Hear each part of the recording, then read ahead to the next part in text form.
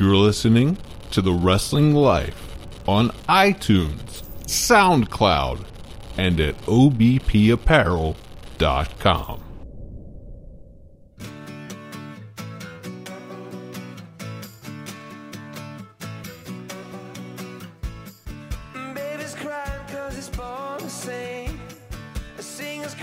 Hey everybody, welcome to the first episode of the new year. My goodness, Ethan, it's 2018 already. Can you believe it? Time flies. I know. I mean, for some reason, it still kind of feels like 2017 to me, but, you know, I think that's just New Year. I think they just call that New Year jitters or something. I think that's the term I've heard. What? No. But anyway, this is episode 142 of The Wrestling Life. Thanks for listening on SoundCloud and on iTunes. I'm Liam. I'm Ethan. And this is our look back, and perhaps that's why it still feels like 2017 to us, because we're going to be spending the next little bit here just looking back at all of the best things in professional wrestling in 2017. So it's a look back. That must be it as we sit here in 2018. Exactly. But so we're just going to kind of go category by category. I've been doing polls on our, of course, a few weeks ago as we sit here in 2018. Thank you, everybody, for voting. And we're just going to kind of go through the categories and talk about our picks, your picks, and everything in between. But start off with the first poll I put up. Best male wrestler of 2017. Lots of people you can pick there. The fans, our lovely listener on Twitter, picked Kenny Omega as the overwhelming favorite for best male performer of 2017.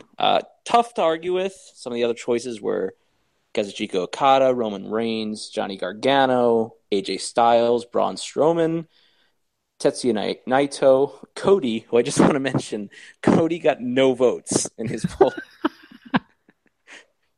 I like Cody's gimmick, but I guess it was officially a best wrestler, not a best, wacky salesman? Talker guy. So, but yes, best, according to the listener and to our Twitter friends, best wrestler of the year, Kenny Omega for 2017. Would you agree with that? Wrong. Fake news. I think it's Okada or Will Ospreay. Like, Will Ospreay is athletically the best wrestler in the world.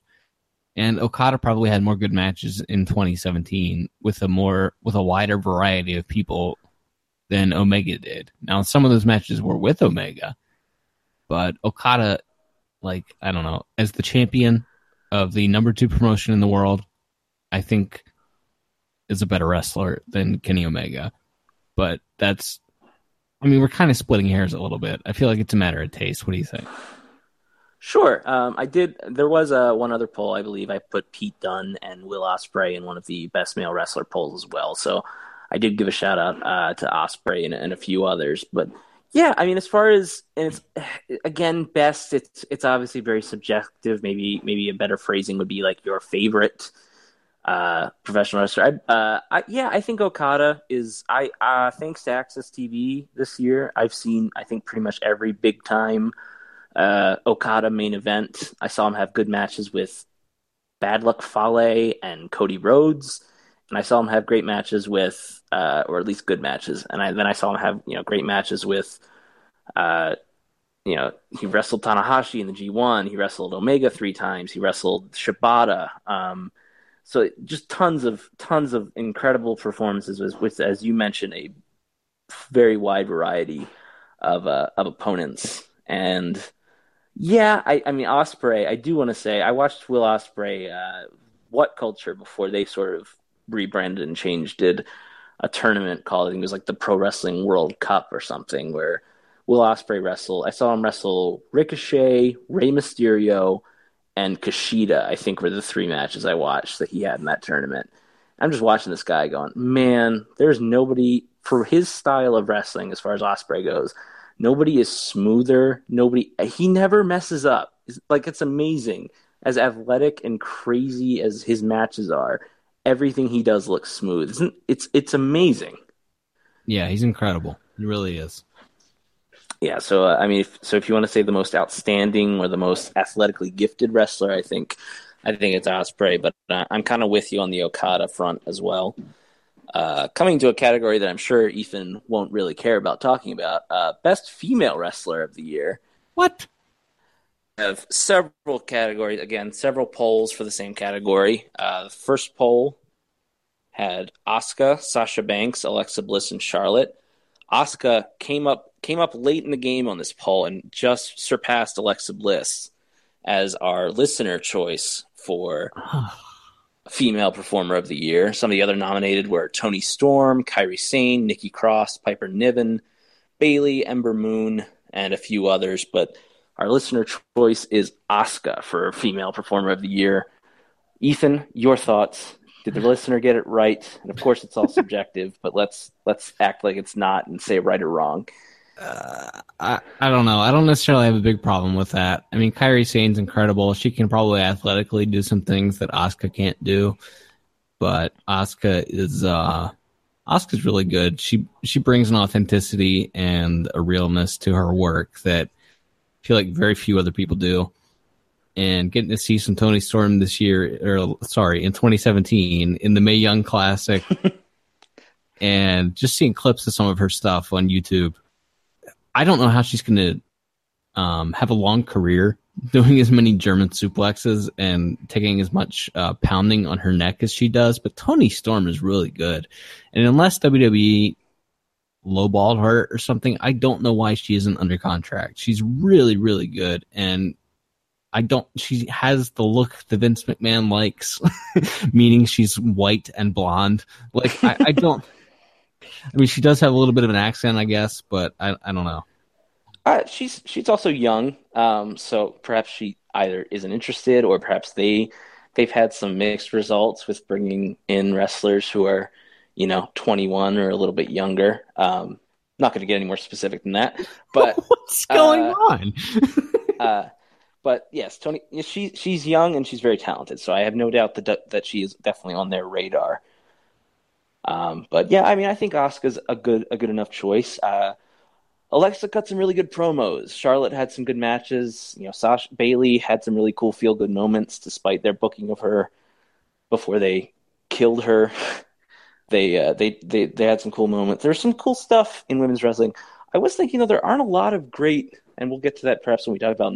I can't think of a lot of great, matches that I can remember from the women's side this year in WWE or NXT. There are a few, but as far as moments go, we got some cool moments. We got to see Bayley retain her title at WrestleMania, Sasha winning the belt at SummerSlam. We got some cool stuff. We kind of saw Alexa Bliss become kind of the unquestioned top female performer, for better or worse, in WWE this year.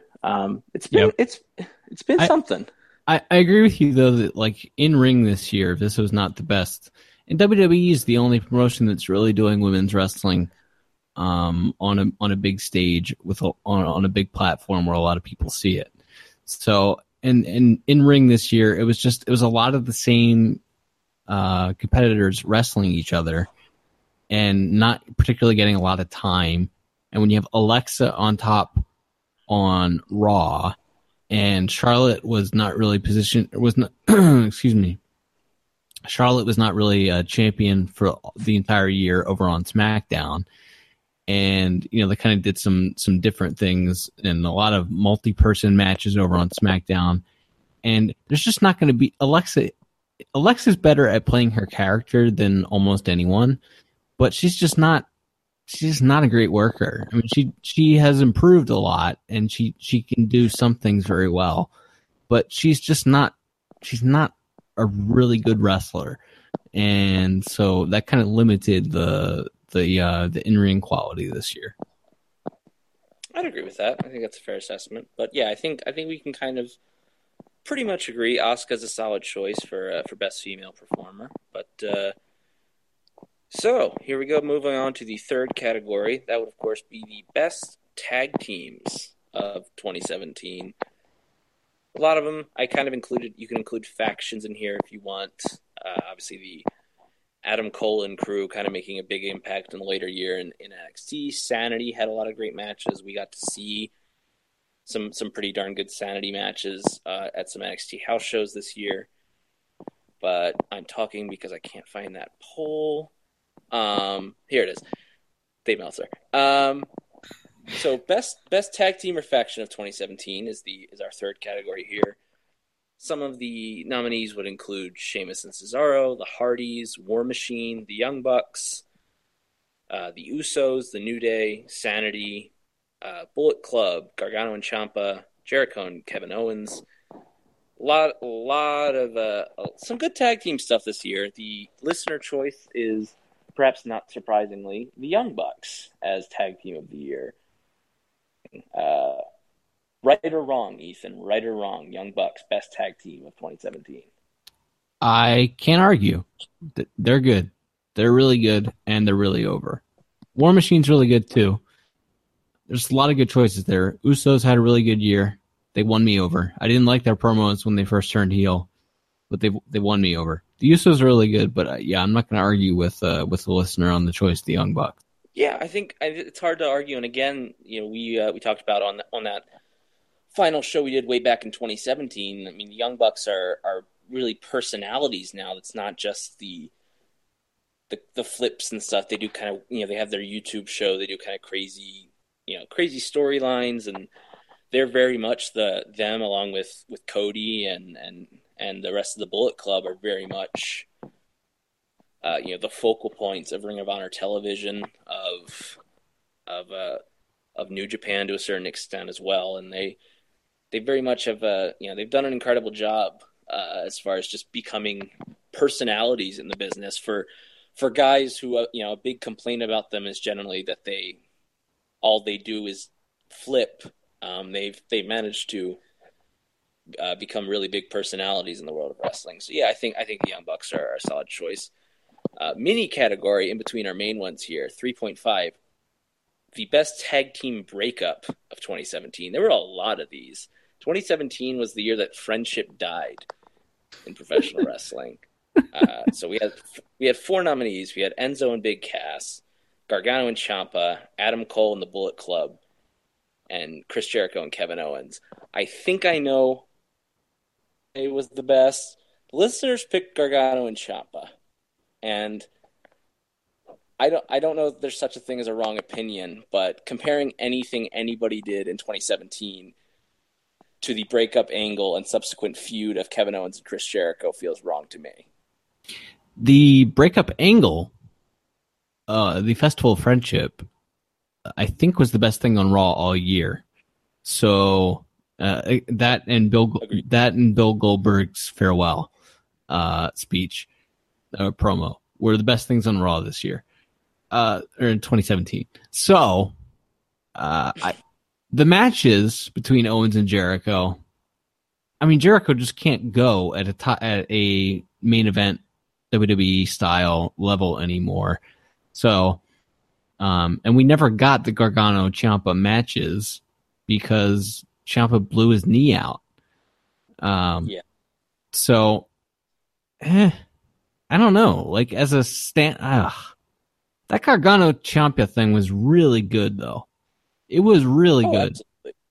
Absolutely. It was very well done. But to me, and yes, as you mentioned, the in-ring of Jericho and Owens was very good, but even after that initial angle, Jericho cut some really good promos where he talked about, they had the picture of like the 15-year-old Kevin Owens standing in his bedroom with his Y2J shirt on, and they really kind of made, Jericho was able to flip the switch from, the comedy buffoon that he had been playing for the previous 6 months to kind of become the badass, legendary Y2J character again.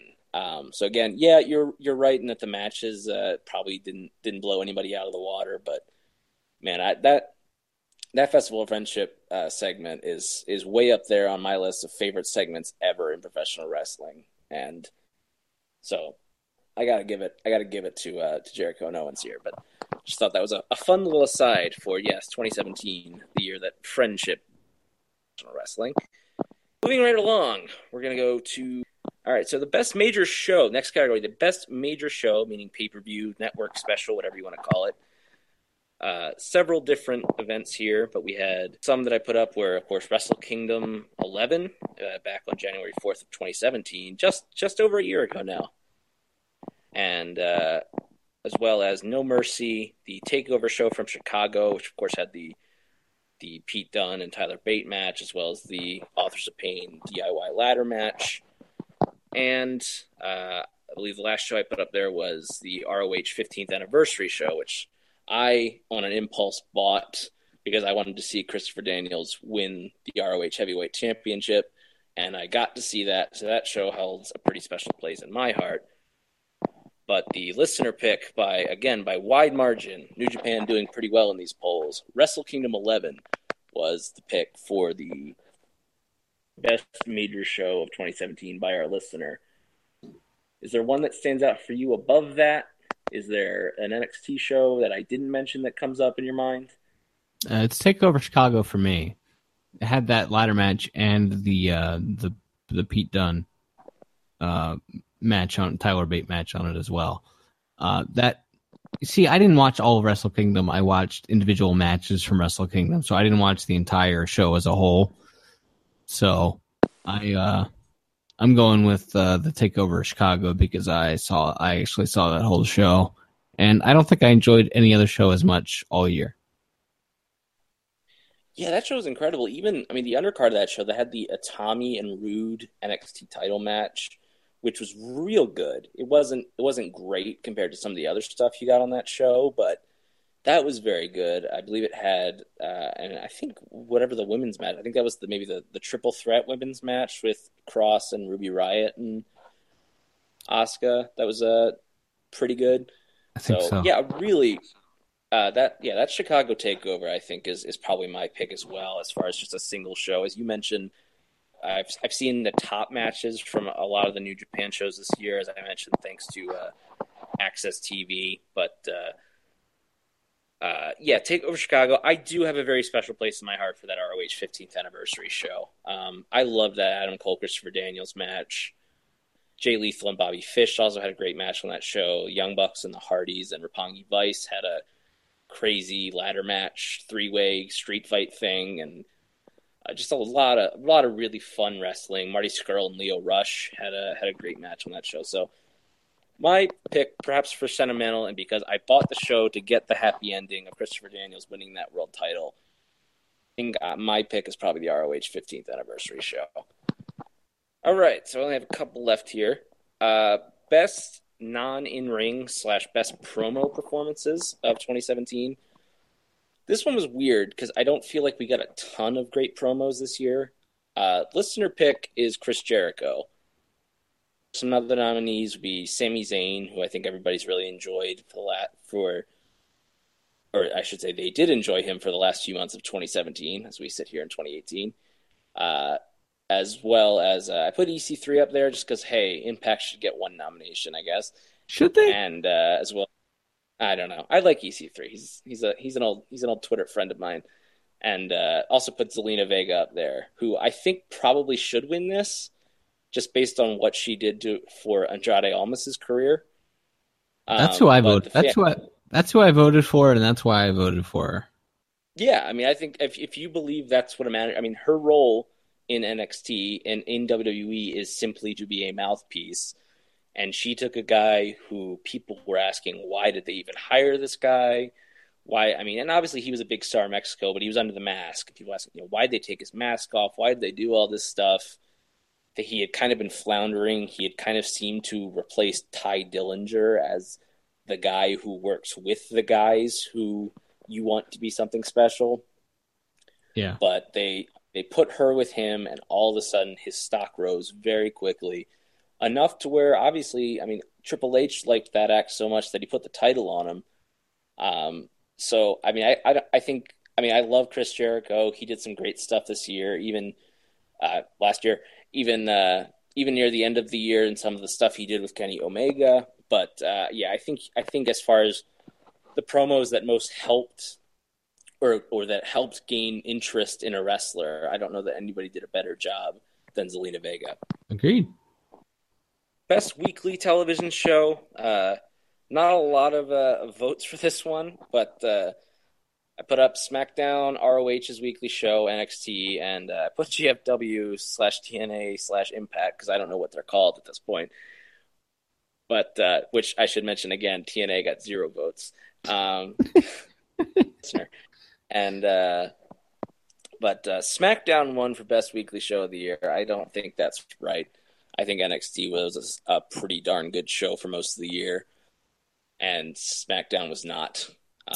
Actually, I think Raw was probably better than SmackDown in 2017 if you had to put a gun to my head on it. But maybe the first SmackDown may have been better the first half of the year, and I think just people don't get to watch NXT. Like, I don't get to watch NXT. There's only so many hours of a day, and I'm usually either recording or editing this show on Wednesday nights, and I have a wife and a dog and hobbies, and like there's work, and there's not enough time to watch more wrestling quite often after I've spent 3 hours on Monday and usually 2 hours on Tuesday. But I think SmackDown was good for the first half of this year, and then it became the Shane McMahon show, and no bueno. Yeah, I don't think I need to. I don't think I need to go back into my dislike for Shane McMahon. At least not yet. I'm sure there'll be more of that in the year to come. But yeah, I think I would pick NXT. Some of the great matches, especially in the second half of the year, they had. Once Johnny Gargano was a regular wrestling character on the show, it became very good. Right towards the end of the year, he had a great match with Cassius Ohno. He had a great match with Andrade Almas and several others. So, well, I'd just like to throw in. I saw maybe 12 or 15 episodes of Ring of Honor. I get to see it every so often.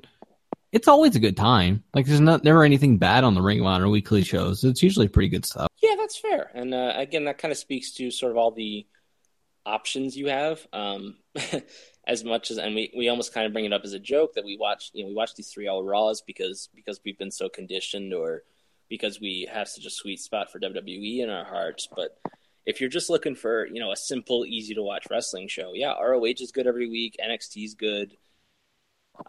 Yeah, there's options out there, but yeah, I thought a pretty yeah, I would give it to NXT, but if you liked SmackDown, again, a show that regularly has AJ Styles and Shinsuke Nakamura on it, I can't blame you for liking that show. So that's all right too. But all right, so I think we're getting close here. Best wrestling match of the year. Any categories that you would add, Ethan, that maybe I didn't think of before we get to the main event here? I think you have. I think you've covered the bases quite well. Well, that's good to know. I'm an excellent base coverer. What? Yes. So yes, we have best wrestling match of 2017. Our final category here. Probably have an idea of what people voted for here, but I'll go through some of the options I threw out. John Cena versus AJ Styles at the Royal Rumble. There was Kenny Omega versus a lot of these. There's a lot of series of matches, so I just kind of put any in parentheses for a lot of these matches. Any of the Okada and Omega matches, any of the Shield versus the Bar or New Day versus Uso matches. Some of the more specific ones I put, Pete Dunne versus Tyler Bate from the NXT TakeOver show we talked about in Chicago. There were several Hardys versus Young Bucks matches. So a lot of really good wrestling. Several different Okada matches that were incredible. Kenny Omega and Ishii for the U.S. title on the shows from Long Beach. A lot of just a stupid amount of great wrestling, and as we don't get to watch or have the time to watch things like Evolve or PWG, who for some reason still their business model is still putting out DVDs instead of streaming their stuff for some reason. That's a conversation for another day. But so much great wrestling, much more than any single person could seemingly watch in a year. But so the listener pick was in fact John Cena versus AJ Styles from the Royal Rumble for the WWE title. Right or wrong call in this opinion-based topic, Ethan? I went Pete Dunne and Tyler Bate from that takeover in Chicago. Like, if you voted for AJ and Cena, I can't argue with you. If you voted for any of the Omega Okada matches, I can't argue with you. Although usually I was watching those matches kind of how I watched the Shane McMahon, Kevin Owens Hell in a Cell match, with just like an overwhelming sense of anxiety and fear that someone was going to get badly hurt. That's kind of how I felt during the Omega Okada matches quite often. So I went with the Bate and Dunn match at the takeover, just because that's the most fun I had watching wrestling all year, I think. That's fair. So that's what I went. That's what I went with. Would you pick? I would pick, despite what you just said, I would pick probably the second Omega and Okada match, the hour-long draw they did. I have seen very few hour-long matches in my life that at the end I thought, you know what, that it's good that match went an hour. There's very few. The Bret and Shawn Iron Man match. I love Bret Hart. I love Shawn Michaels. That match did not need to go an hour and would have been significantly better if it had gone 20 minutes. The Cena and Orton Iron Man match. Pretty good match, but definitely didn't need to go an hour. They did, like a year or two ago, they did the Sami Zayn and Samoa Joe match on NXT television. That went an hour. That definitely didn't need to go an hour.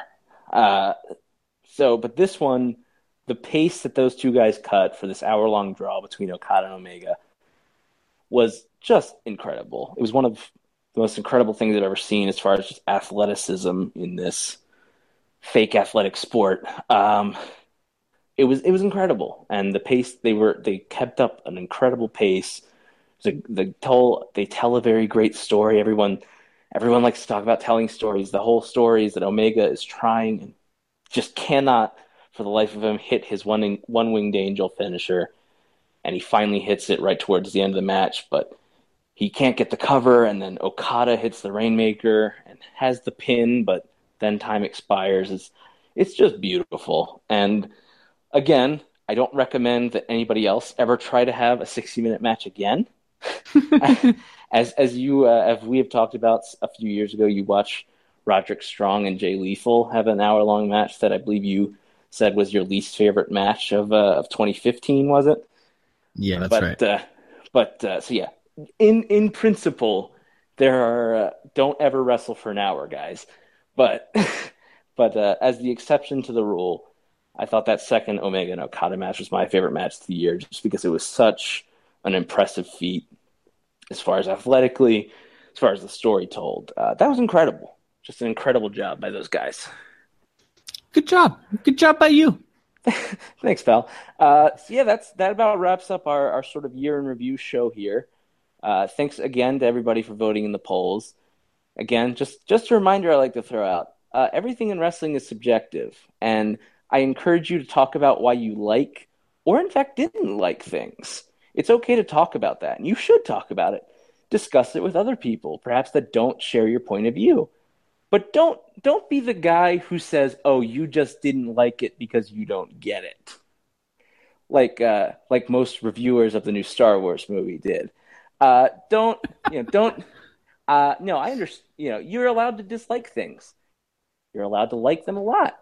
You're allowed to be a fan of both the Young Bucks and of, Arn Anderson and Tully Blanchard. Like, you can be a fan of both. It's okay. Or you can be a fan of neither. And it's okay to talk about why you don't like it. But just don't spend all your time trying to convince somebody else that their opinions are wrong, right? Like, I've never tried to convince you that Sasha Banks should be your favorite wrestler, right?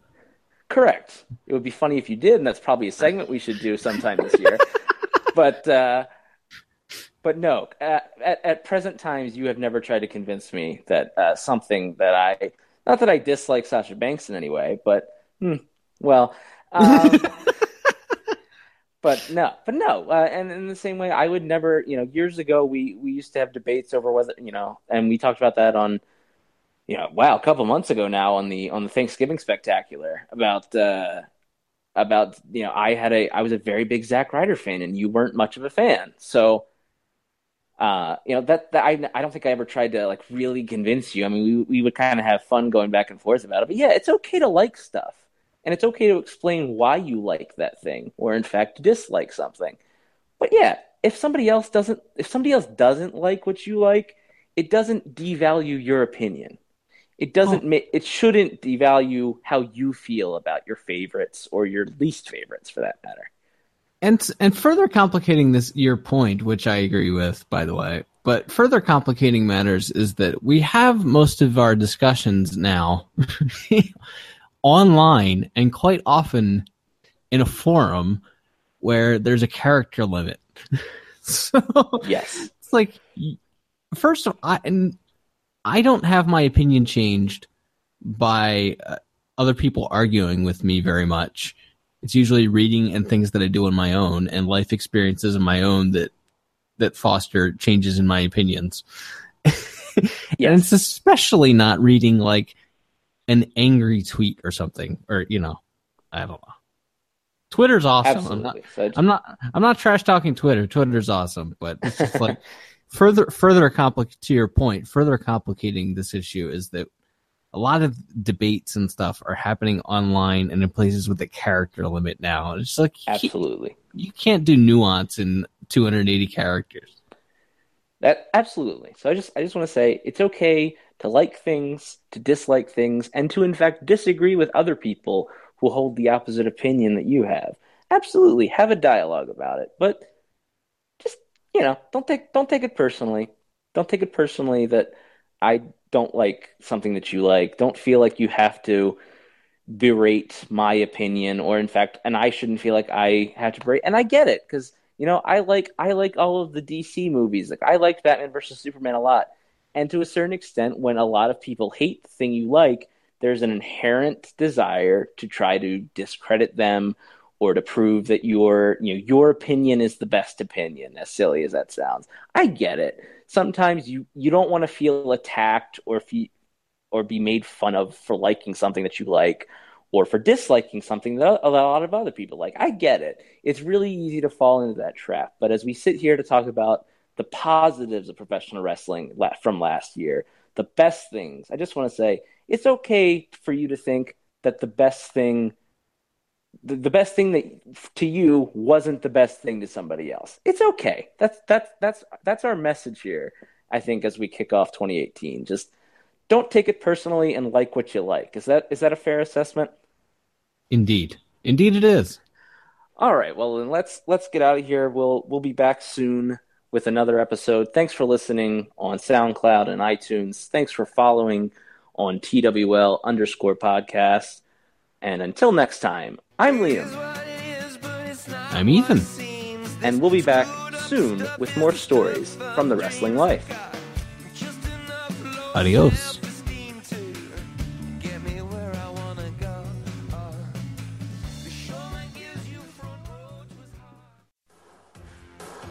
Thanks for listening to The Wrestling Life, a part of the Elite Podcast Network at obpapparel.com.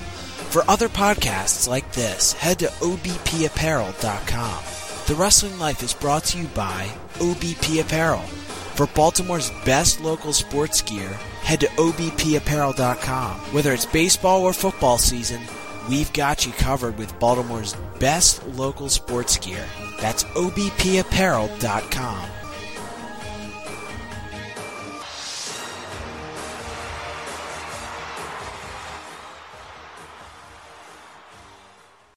Thanks for listening to The Wrestling Life, a part of the Elite Podcast Network at obpapparel.com. Be sure to go and subscribe to us on iTunes. Just search for The Wrestling Life on the iTunes store. Make sure you leave a review and tell us how we're doing. Also be sure to follow the guys on Twitter at TWL_podcast for live tweets during wrestling events and other hilarity throughout the week. That's at TWL_podcast. Now back to the guys.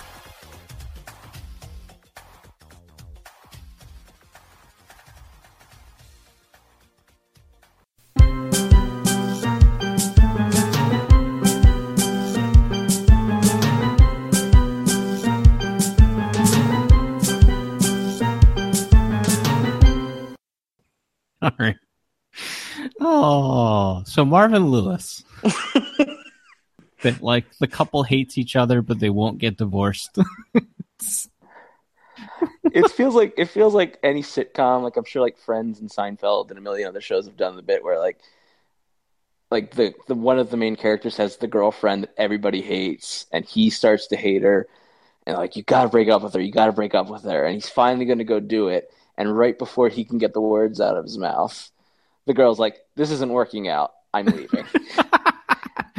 Yes. Yeah. It's like, I mean, I was listening, and there's like a weird thing, I guess, because like Marvin's a nice guy, so because like Scott Garceau was talking about him on local sports talk radio today, and it's like he's a good guy, and he brought a certain culture of winning. It's like he brought a culture of like 9-7 and losing in the wild card round every year. I mean, I guess that's better than the Browns, but like, is playing one more game every year really? You play 17 games instead of 16 games every year, or once every 3 years. Is that much better than just being a perpetual loser? I mean, we have been so spoiled by having an NFL team that up until the last 3 or 4 years. I mean, I think they've still been in the playoffs more years than they haven't in their history, and it's just like we've been so spoiled by having like a team that has had the same infrastructure for the entire time it's been here. Yeah. for 21 years or whatever. It's the same front office. I mean, pieces here and there have changed, but it's essentially the same GM. There've been 2 owners. Yeah. 3 coaches. Like and I mean, Cincinnati did have they've had the same owner, and it's the one coach that we're talking about. But yeah, a lot of teams don't win. And it's like, Hugh Jackson, who's the Browns coach, I guess is the guy who's getting talked about it as taking that job next, even though he's still in. And it's like, he was the quarterback coach here for a year or two with Joe, and like, had some success, and that got him the Oakland Raiders job. And apparently he's very highly respected, and Joe had some of his better years here with Hugh as his QB coach. But I was just thinking, it's like, what would be the most Bengals thing they could do? And I'd be like, yes, it would be to hire Hugh Jackson. and then he'll be there for 29 years. I look forward to the next 33 years of Bengals coachdom with 0 playoff wins and like 3 divisional titles. And look, the Browns, they're blowing it up again. It's like they haven't fired the coach yet, but they're blowing up their front office again, as they've done, I guess, every 2 years under his owner that's on the team for 6 years.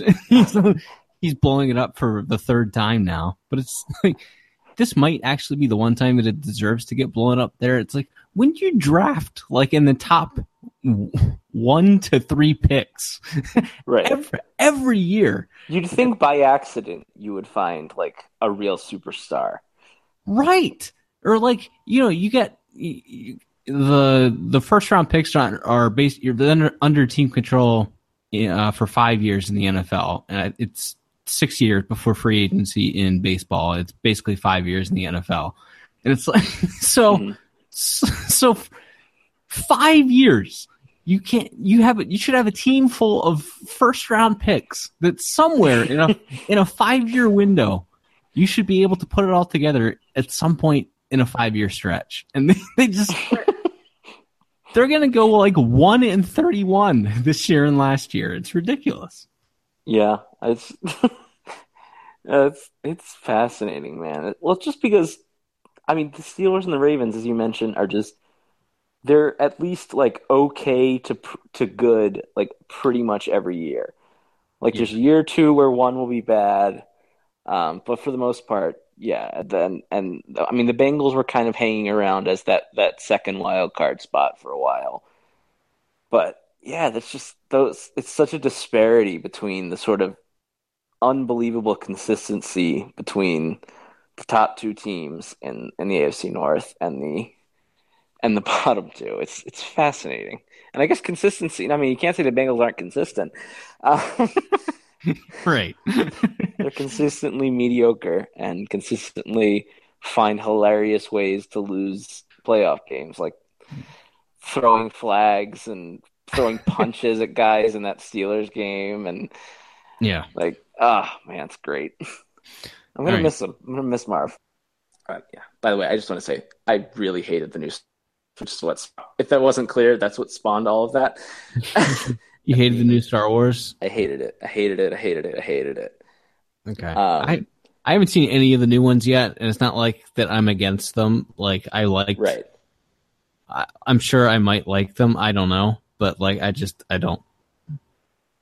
I'm afraid I can't have an intelligent discussion about this. I'm sorry. No, it's fair. I just need to vent for a second. And it's funny though, as I put on Twitter, they have the Reverse Justice League Rotten Tomato score. Okay. 90% of critics liked it, and like 55% of audiences liked it.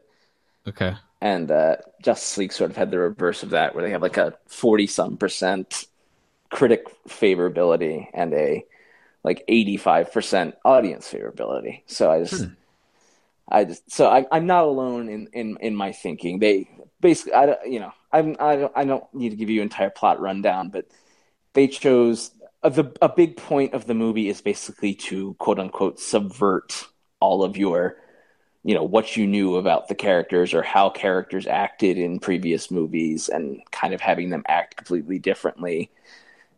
And it's just bad, and it made me like I was sad. I was sad when it was over. Why? Because I read one thing that you wrote a little bit, on Facebook or Twitter or something. I see stuff, and it popped up, and it's like they turned like Luke Skywalker into a coward. Yeah. So basically, the story is the Darth Vader of this trilogy is Han and Leia's son. Okay. And Luke was training him. He sensed that there was dark side in him. And in the first movie, in The Force Awakens from a couple years ago, all that's revealed is that Luke was training him to be a Jedi, and Kylo turned on him. And then Luke disappeared. It's said in that movie that he left to go find like the original Jedi temple, and theoretically to like train or to figure out a way to stop him and the new Emperor guy. Mm-hmm. And theoretically wait for this character Rey, who becomes the Jedi of this current generation. And that's sort of how it's framed. And so like the last shot of The Force Awakens is this female Rey who's suddenly found out that she has Force powers. She finds Luke, she holds out his original lightsaber, which she found. And that's like the final shot. And so in the start of this movie, they show Luke taking the lightsaber from it, and he immediately pitches it off a cliff behind him.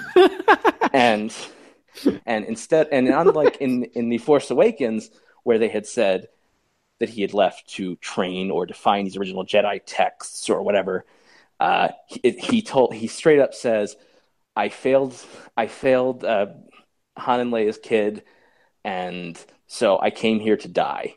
I came here to run away and die. Whoa, that escalated quickly. Yes. And then so he's just sort of like the idea is, and eventually he sort of kind of comes back to save the day, but not really at the end. And so it's Luke Skywalker, who the character, if you've seen the original movies, is the eternal optimist who, despite all these terrible things happening in Return of the Jedi, he still is going to try to save his dad. Like, his dad is the most evil man in the galaxy, but man, he's going to try to make him a good guy again. And he's just like, well, I thought that Han and Leia's kid was evil, so I tried to kill him. And when that didn't work, and he beat me up, I ran away to die. I ran away to hide on this island and die alone. Ugh.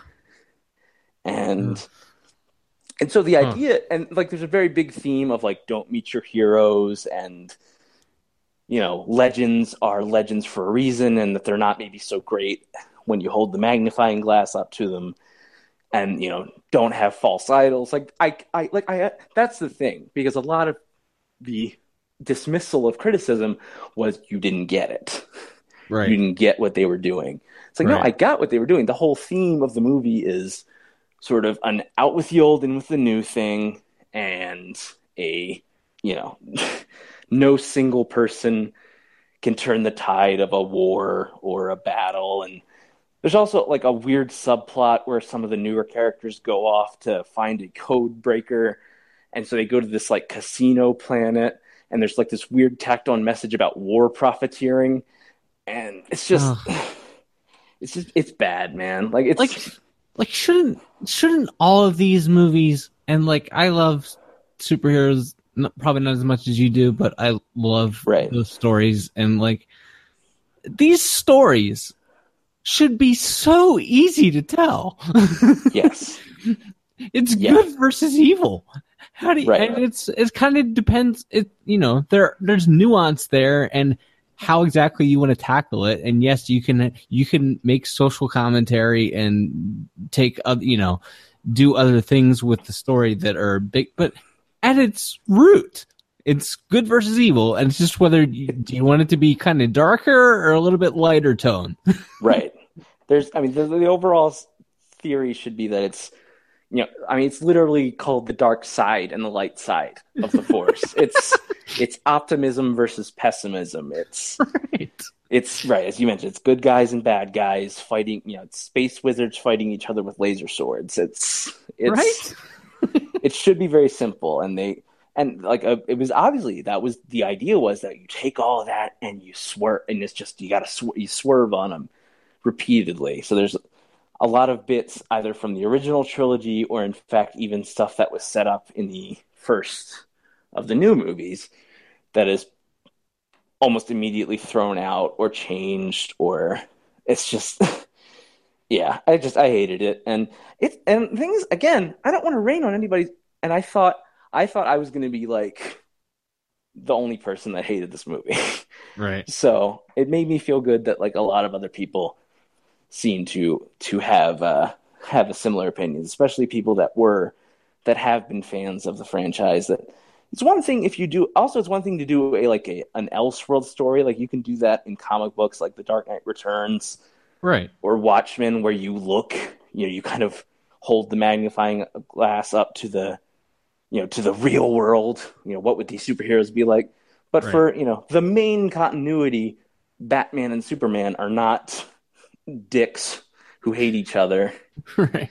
They're friends, and they go about things in a different way, and they have different personalities. And Batman is a more grim character, but there's a sense of hope, there's a sense of goodness to him. And so to me, it's like, if you want to have a conversation about Luke Skywalker as an old man and who's a dick who ran away, like do that in like a comic book or like a novel. Like don't make it canon. Right. Don't make it main continuity. Luke ran away, and then by the time he got his head back on straight, it was really too late for him to do anything. Like, yeah, that sounds exceedingly unpleasant. Yeah, and then the one original character that's from the original trilogy that was kept alive is Princess Leia, and Carrie Fisher died. So it's very depressing all the way around. Right. So it's just kind of a bummer. Well, sorry it ruined your Christmas. Yeah, like I said, I felt a little better once I talked to some other people that were also big Star Wars fans that felt the same way. Yeah.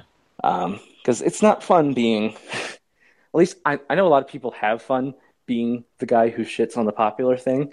Right. But I don't have fun doing that. I don't think it's it's not fun for me to be like, no, everyone is wrong and I'm the only one that's right.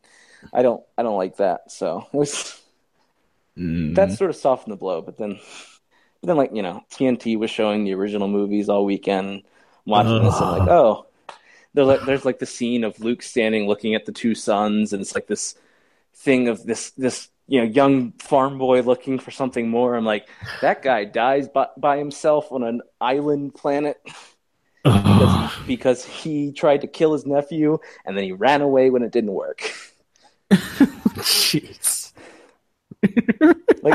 That's what I'm more frightened of, is that it might have tainted my ability to watch the originals. Right. I think I just got to give it some time. I think I just got to get away from Star Wars for at least a year or so, and we'll revisit at some point. But Regroup. yeah. But yeah, it in the short term at least has ruined my life. Well, I'm sorry to hear that. I'm very sorry. Yes.